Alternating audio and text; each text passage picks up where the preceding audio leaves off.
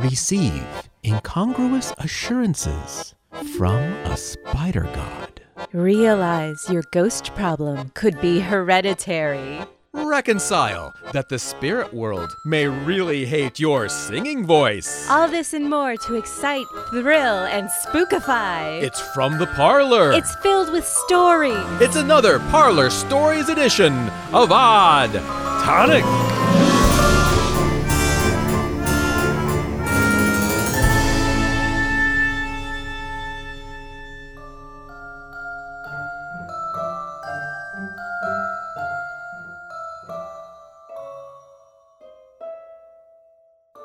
Welcome to the Parlour. I'm Jennifer.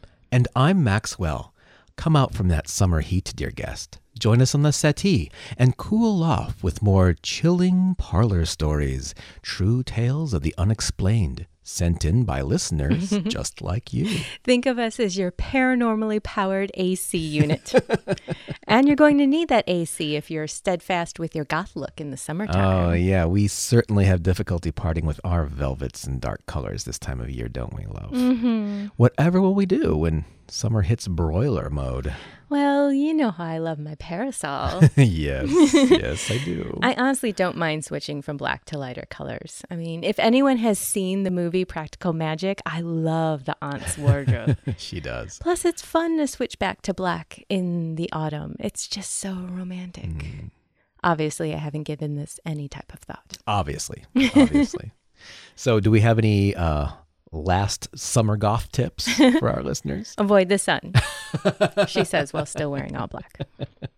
And seek out supernatural cold spots. Oh, yes. That should help out. If anyone has any spooky road trips or other plans this summer, we would love to hear about them. Isn't every lighthouse on the planet haunted? It's a perfect summer trip. And remember to pack Odd Tonic for all your travels. Bring us along in spirit. Speaking of spirits, we have a few in our parlor stories this evening. So true. Tonight, we'll move into an apartment with some very scary amenities. We'll join two gentlemen on a trip where no earthly GPS can find them. And we'll meet a little girl who is watched over by her guardian. Actually, we don't know what it is. But first, let's join a family's birthday celebration that comes with a very unwelcome tradition. It comes to us from Jonathan in Snoqualmie, Washington. During a cold and rainy February in 2019, we moved into a property known as Old Riley Homestead. It's a 100-year-old, 4-bedroom, craftsman-style home built in 1920. At one time, it was the only house for miles around. Old Man Riley was a tree farmer and, I believe, a logger as well. I'm not sure how many children he had in total, but there are a lot of Rileys still living here in the valley.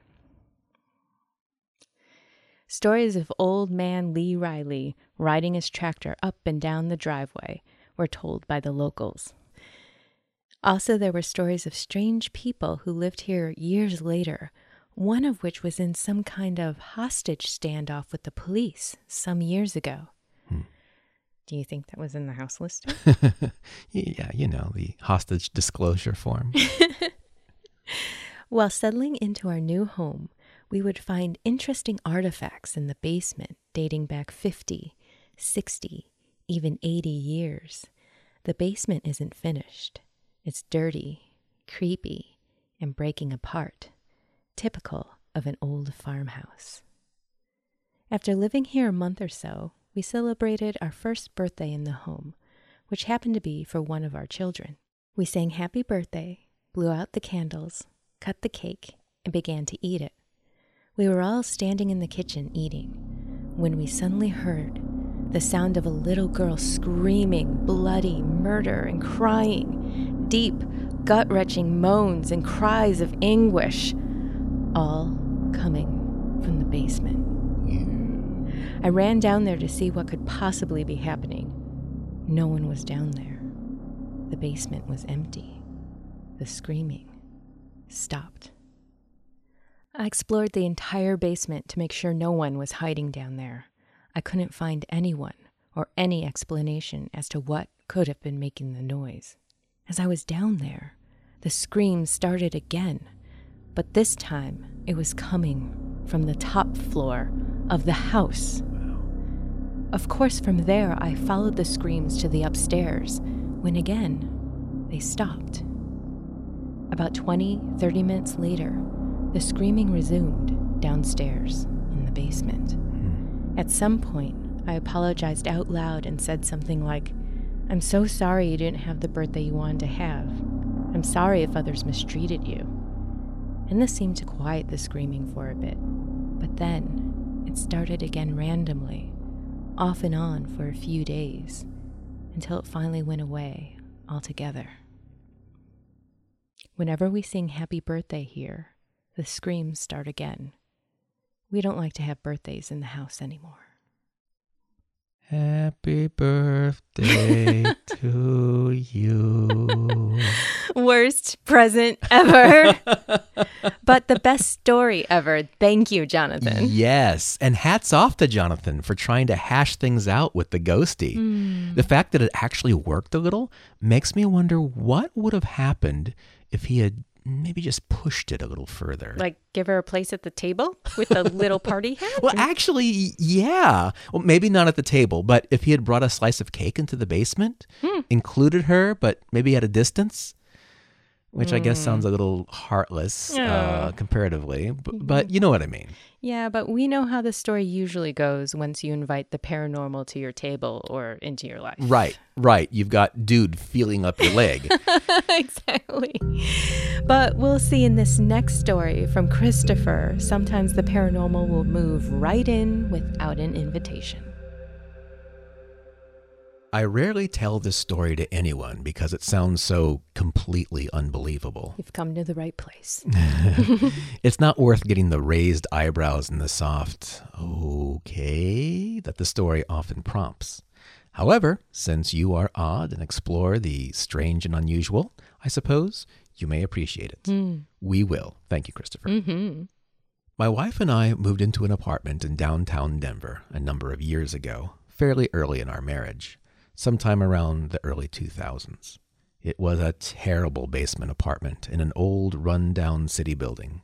We had one basement window, and it looked out into a parking garage, and it was placed next to a power generator. So, when pigeons were not walking into our kitchen, diesel fumes were pouring in.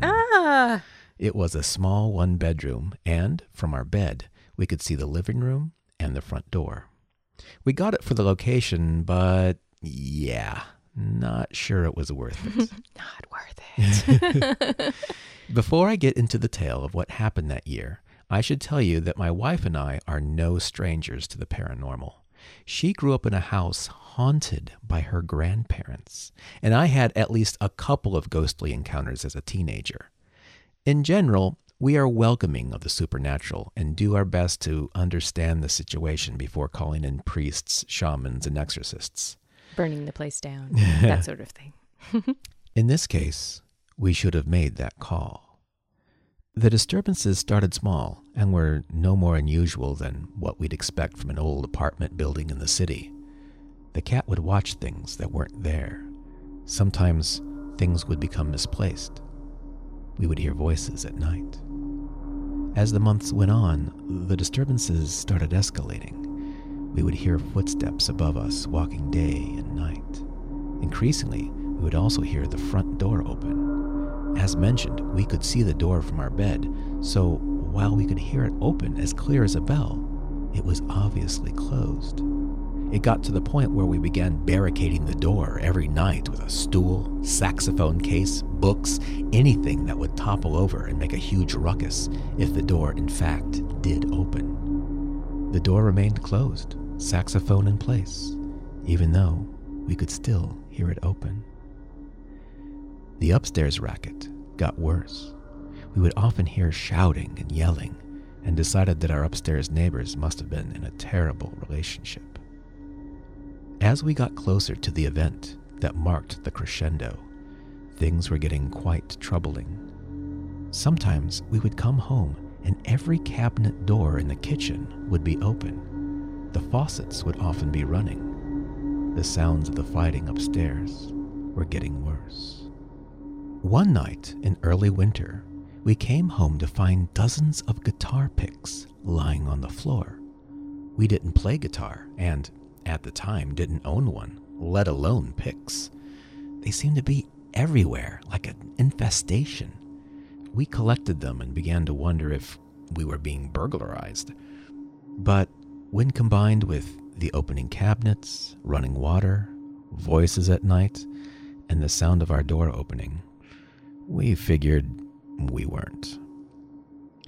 Within a day or so, all of the guitar picks were gone, as if they were never there. This all escalated and escalated until finally one night we woke to a home invasion. A young man opened the door, moved past our barricade, and looked into our bedroom. I could see him so clearly.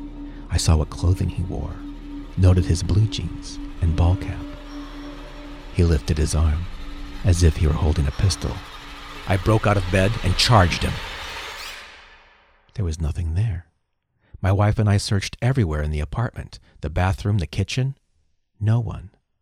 The door was closed, the saxophone case in place.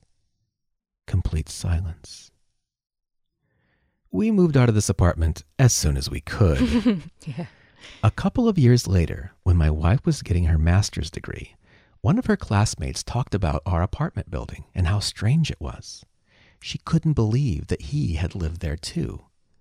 Then it was realized we lived in the building at the same time that he had. In fact, he had been our upstairs neighbor. He worked the night shift and was never home. He lived alone. He certainly did not pace the floor and shout at a spouse night after night. And what's more, he thought we were the ones fighting. In fact, he said he almost called the police once or twice because of how bad the fights got. My wife and I are not fighters.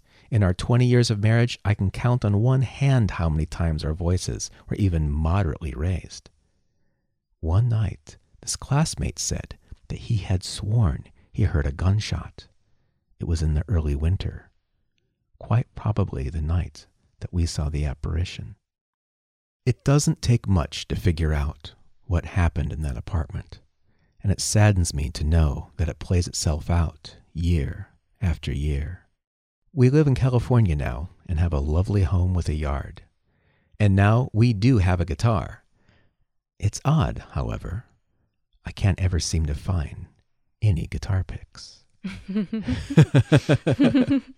Great story, Christopher. Thank you so much. I love it when there's confirmation to the weird thing that's happening. Right. What were the odds of them meeting their upstairs neighbor? I know, it's crazy. But you know what? Something like that happened to me once when I was living in Minneapolis as a young lad. I had just gotten a job at a retail store, and I was talking to one of my new coworkers.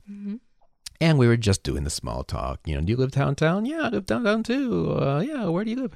I live in the Loring Park area. Oh, yeah, really? Me too. That's cool. Like, what building? Oh, I live in the something or other building. Oh, really? I live there too. No way. Yeah, really? Oh, wow.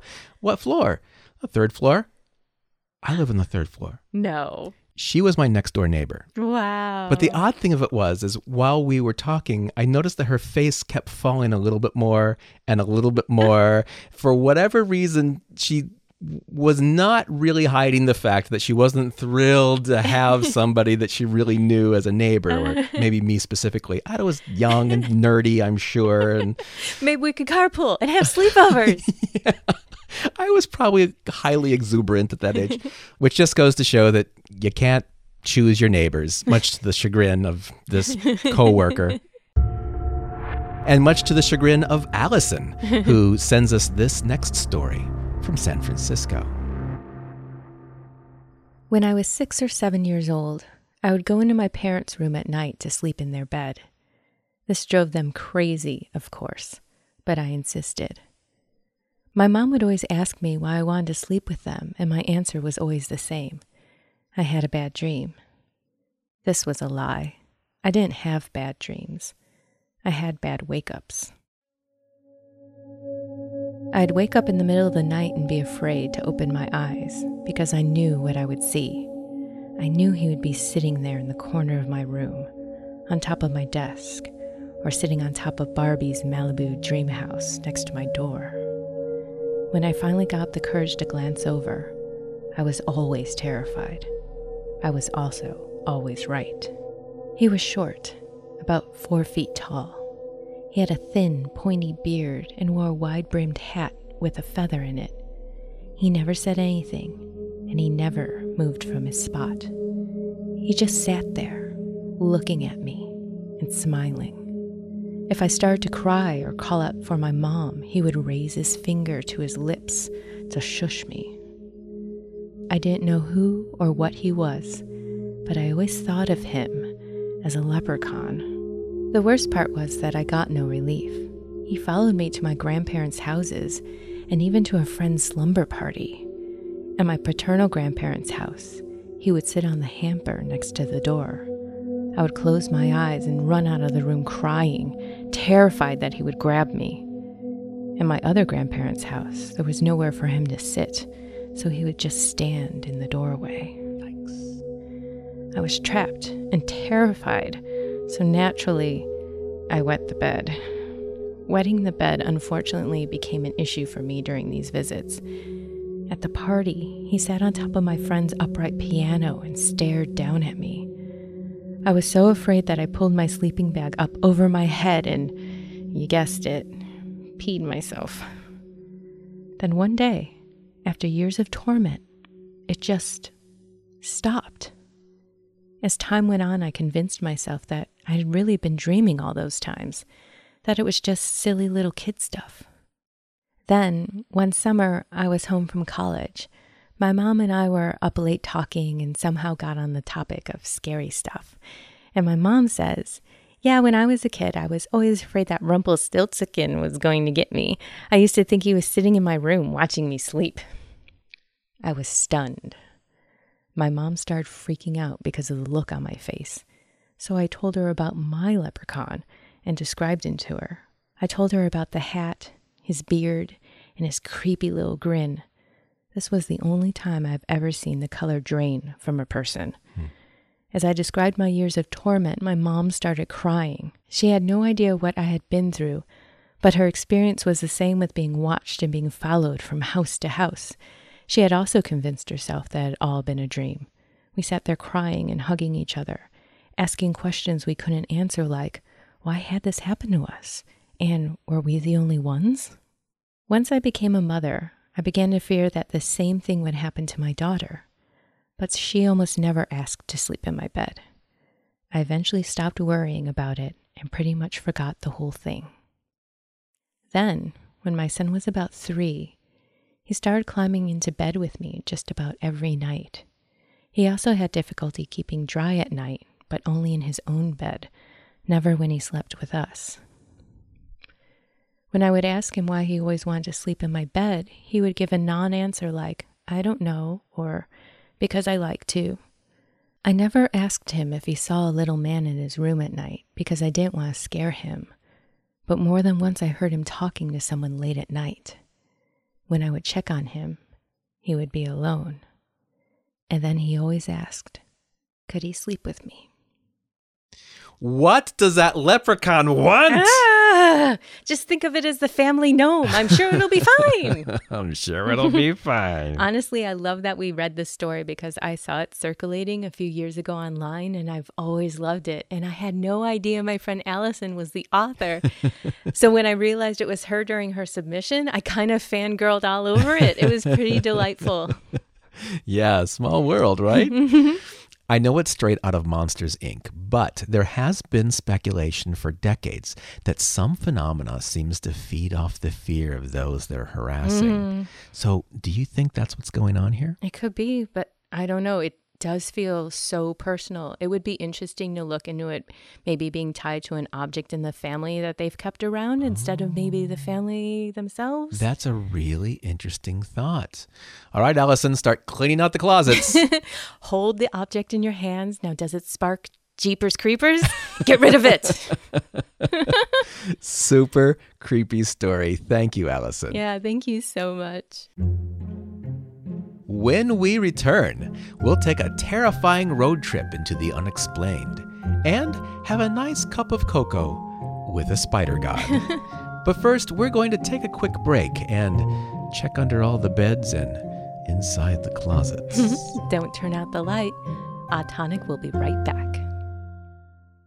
This is one of our favorite moments in Odd Tonic, when we get to thank the Patreon donors who contribute monthly to our podcast's methods and madness. By supporting us on Patreon, you absolutely and directly help the production of the show in countless ways. You absolutely do. And this month's supporters include the Salish Sea Sirens. We hope you enjoyed last week's mermaid episode. As well as Sprue Loose Minis. If you're into gaming miniatures, he does amazingly detailed painting. You should check it out. Definitely. And 4Perf Productions of Wilmington, North Carolina. I have worked with these guys and they are amazing. Definitely check them out for all your film production needs. Thank you so much. We also have some individual contributors, Leslie, Donna, and last but not least, Stephen. Thank you so much. Thank you for supporting our eccentric endeavors. Would you like to support the show and hear your name, nickname, business name, or favorite pet called out in a thank you on Odd Tonic? Of course you would. Head over to our Patreon to check out this and other fantastic reward options. You can find us at patreon.com/oddtonic.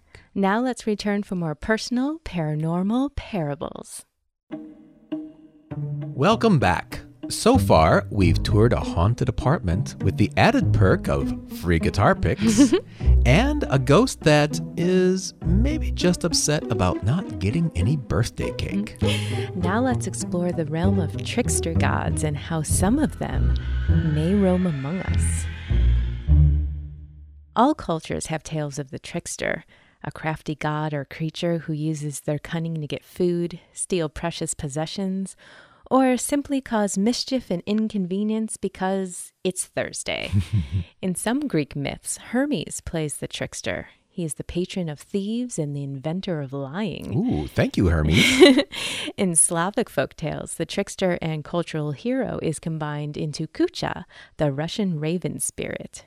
In Norse mythology, the mischief maker is Loki, who is a shapeshifter. And Sly Renard the Fox is popular in Dutch, French, German, and English cultures. The hare is also a popular trickster in animal form, as well as the spider. In West African and Caribbean folklore, there is Anansi, the silver-tongued spider who, depending on the tale, can also be depicted as a man. Which leads us to a story from Joe, who knows a thing or two about these tales. I studied world mythology when I was in college and have always felt a kinship to the trickster gods. Lessons hard learned fit my MO, as well as general mischief. Troublemaker. This sets the stage for my story. It was 2008 in Seattle when I sat in a hospital cafeteria. It was late, around 11:30 p.m. I was drinking a cocoa, trying to process. My almost brother-in-law had fallen off a balcony and had experienced a major head trauma. We didn't know if he would ever wake up. So there I was, putting myself back together so I could support my sister. I was sort of in my own world until I noticed someone about 10 feet away walking up to me. He wore dark sunglasses, a yellow jewel-toned suit, and a matching fedora, black rim. He put his hand on my shoulder and sat down. My first thought was, what now? Hasn't this day been long enough? Then he flashed a grin that put me at ease. He was clean-shaven and looked middle-aged, but I knew who he was. He was so close to the way Neil Gaiman had portrayed him in his book American Gods that it being anyone else didn't even enter my mind. It was a Nazi. "He's going to be okay," he said, smiling. He lowered his sunglasses and looked over them at me. His eyes didn't look right. They were dark and sort of glinted red, the way super dark brown hair reflects in the sun. Then he handed me a lime. "You're gonna want this later." And with that, he got up and walked off. It was a strange, jittery sort of walk, like too many songs going through his head, and he wanted to walk in rhythm with them all. I looked down at the lime thinking, what am I supposed to do with this? And when I looked up, he was gone. The door out of the cafeteria was about 30 feet away. To clear it in the time that I glanced down at the lime, he would have had to have broken into a run. And I'm pretty sure I would have noticed that. So I went back up to the room where my sister's fiancé was, lime in hand. My sister looked at me and said, "I really need a drink, like a margarita or something." I handed her the lime and said, "Well, here's a start." She looked at it, then back up at me. "Where'd this come from?" "A Nazi, I think. He was in the cafeteria. Said he's going to be okay." He told the truth in a very Nazi way. My almost brother-in-law lost about 20 years of memory and didn't remember me at all. He lived, but wasn't the same. The marriage never happened. He's doing okay, living a life different than he was on track for. As I've said, trickster gods are a theme in my life. There was that time that I met Coyote, but that's a story for another time. This is a fascinating story, and it creates far more questions than it offers any answers. Sometimes I don't like knowing the answers. You know me. The mystery is charming enough. It makes life more colorful. I agree. Thank you so much, Joe. I just love this story. Mm-hmm. Well, if any of tonight's Parlour stories have you seeing red or feeling blue, then you are primed for our next tale from S, who submitted her story anonymously. To understand this story, you need to understand a condition I have. I have something called synesthesia. My particular kind lets me see colors in places others cannot see, like music and sound. Things like names, numbers, and days of the week all have colors when I see or hear them, and these colors never change or go away. It is involuntary, and I cannot choose the colors. The colors have no symbolism, they just are. When I get to know people, I see colors as well. Their colors, to continue the pattern, are set. They never change, except in one case. When I saw my father, there was no one color. Multiple colors flew by almost as fast as a flip book. It went on most of my life. At one point, when I was 8 or 9, I went to my mom and I said, "Something's wrong with Dad." She replied nothing was wrong with him, but something felt off. I felt afraid of him and was wary, even as a child. Having him for a father was painful. He was never physically abusive, but he spun my world into a tangle. I was either isolated by him or mentally and emotionally tortured by him, especially when I was young. When I got older, I shut down and acted like I was emotionless to keep him at bay. Instead, he thought he had broken my mind and decided to teach me how to manipulate people. He showed me the world he saw, the world where people were toys and their minds were made to be broken. In my young adulthood, the abuse he had caused my family finally came out. A lawyer was reached, and he requested testimony from me to help prove how dangerous he was. My dad found out about this and began to try keeping me close. He would say I was a lonely little island, just like him, that no one would understand us and the world was against us. He said this all in fear, and rightly so, because I wrote everything down in testimony for the lawyer. I exposed him. We were placed in family counseling, and our counselor began to see me separately. She began to suggest that something was wrong with him, and I told her what he would do to me in my childhood and what he would teach me later on. Between this and the careful analysis, they discovered my father was a sociopath. I was given a book, The Sociopath Next Door by Martha Stout. The more I read it, the more I realized they were correct. His manipulation, his abuse, his being able to hide for years, even his teaching me in order to create an heir, was all part of his sociopathy. I felt sick, but I devoured the truth in those pages, and after years of fast flipping colors around my dad's image, they went still. What was left was an inky black color, absent of all color and light, just like my father. Wow. There is an amazing YA thriller ready to be built out of that experience, S. Get cracking on that, because I want to buy it.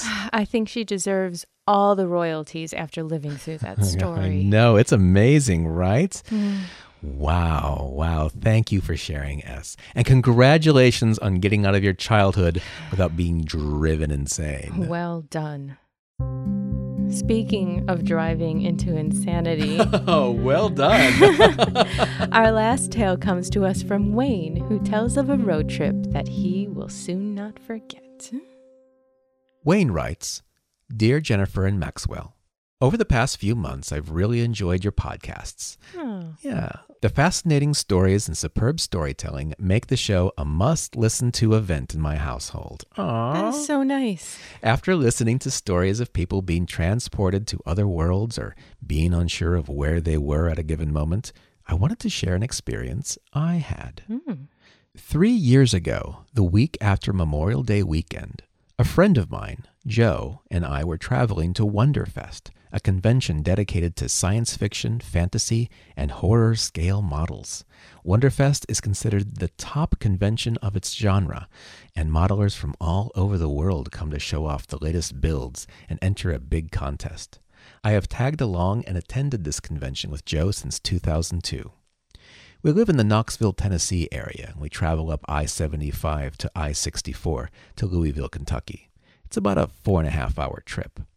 Joe and I have taken this trip many times. I know the route from Knoxville to Louisville very well.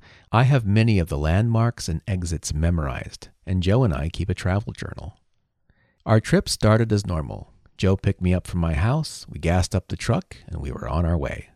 The weather was not unusual for late May, early June in Tennessee. The temperatures were in the upper 80s. It was a bit overcast, but there was no sign of rain. Joe was traveling at his usual speed, just a few miles over the speed limit. Because of his daring, we were on the lookout for the highway patrol. The last thing we wanted was to get a costly speeding ticket. Joe and I chatted as we usually do about the con, the guests, who was entering models in the contests, just as we had done many times in this trip. We would usually get quiet about an hour and a half in and just relax and enjoy the nice scenery of Tennessee and then Kentucky. I enjoyed a few moments of silence. It was nice. The sun came out and it was big and bright. I closed my eyes and rested for a few moments.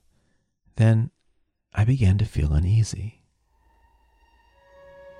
I didn't know why at first. The traffic was light. There was no delays or construction issues.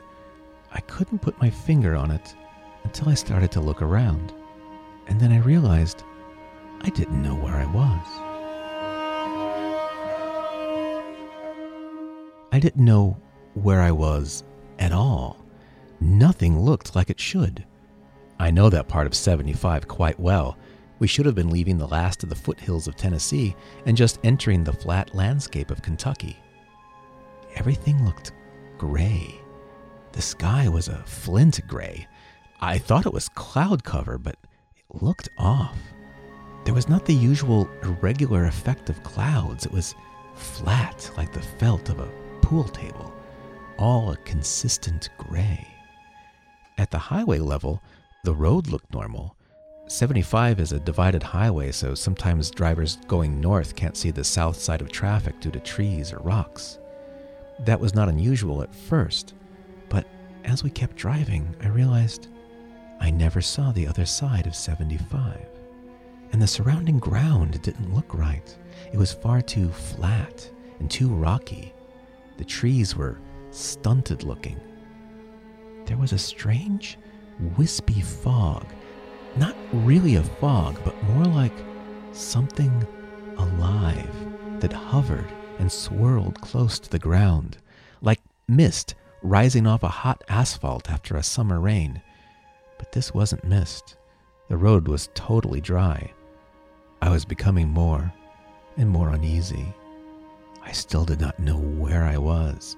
None of the normal landmarks or exits were visible.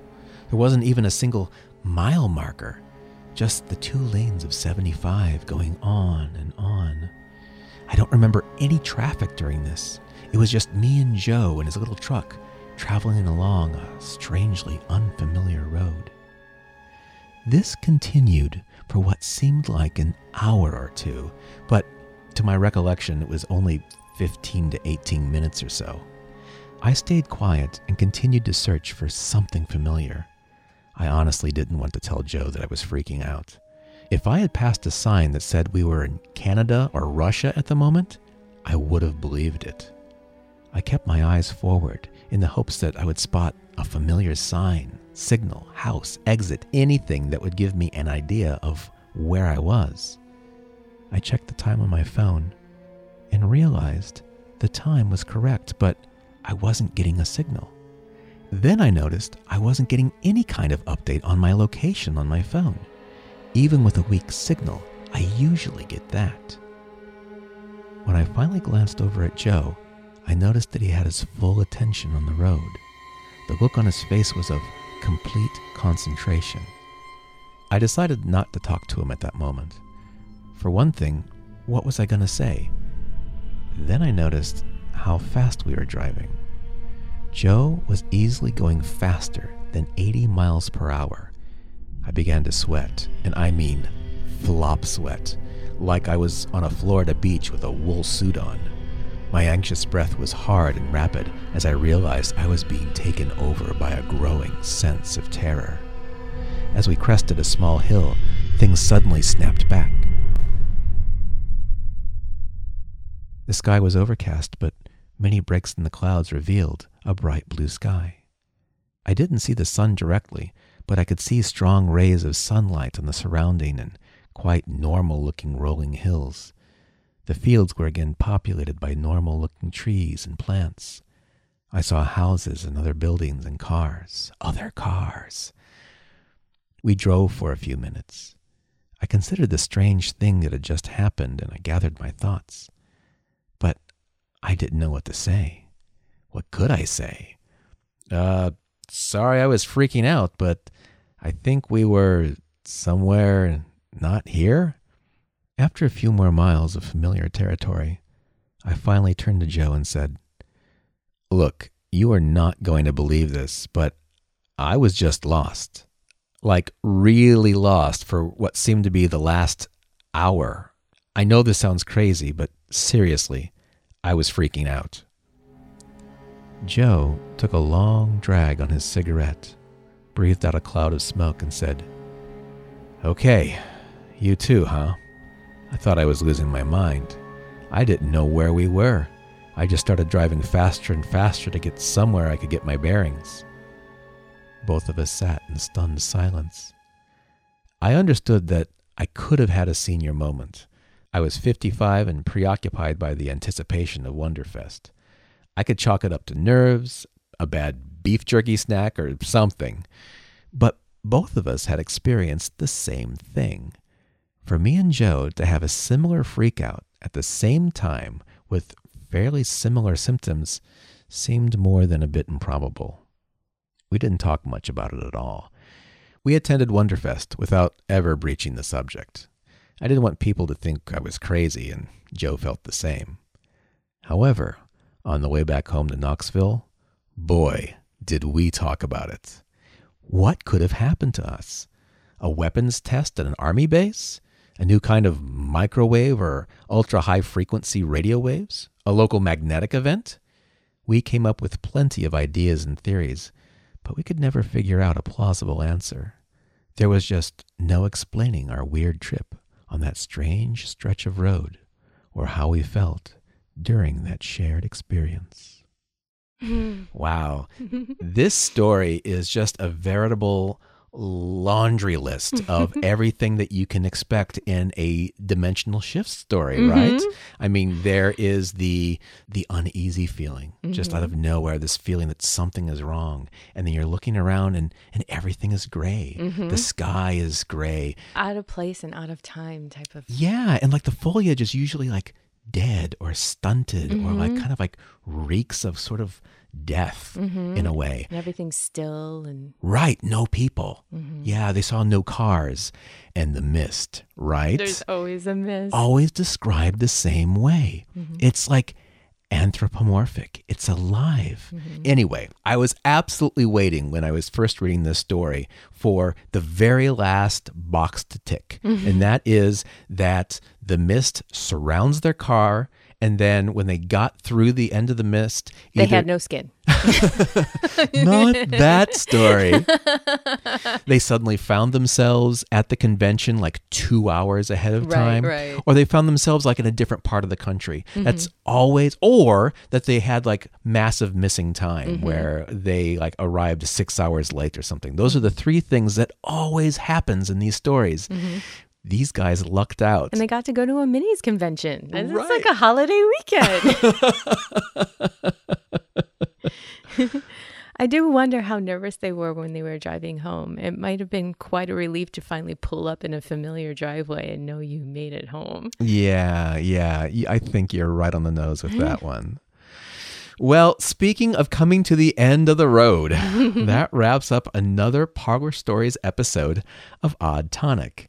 If you have not yet sent us your true and unexplainable story, no excuse. And we know you have one. We know you do. Please share it with us. Send it to theparlour@oddtonicsociety.com. And as always, either spelling of parlor will reach us. Plus, remember to subscribe so you never miss a show, and leave us an iTunes review so other aesthetes of the unknown can find us too.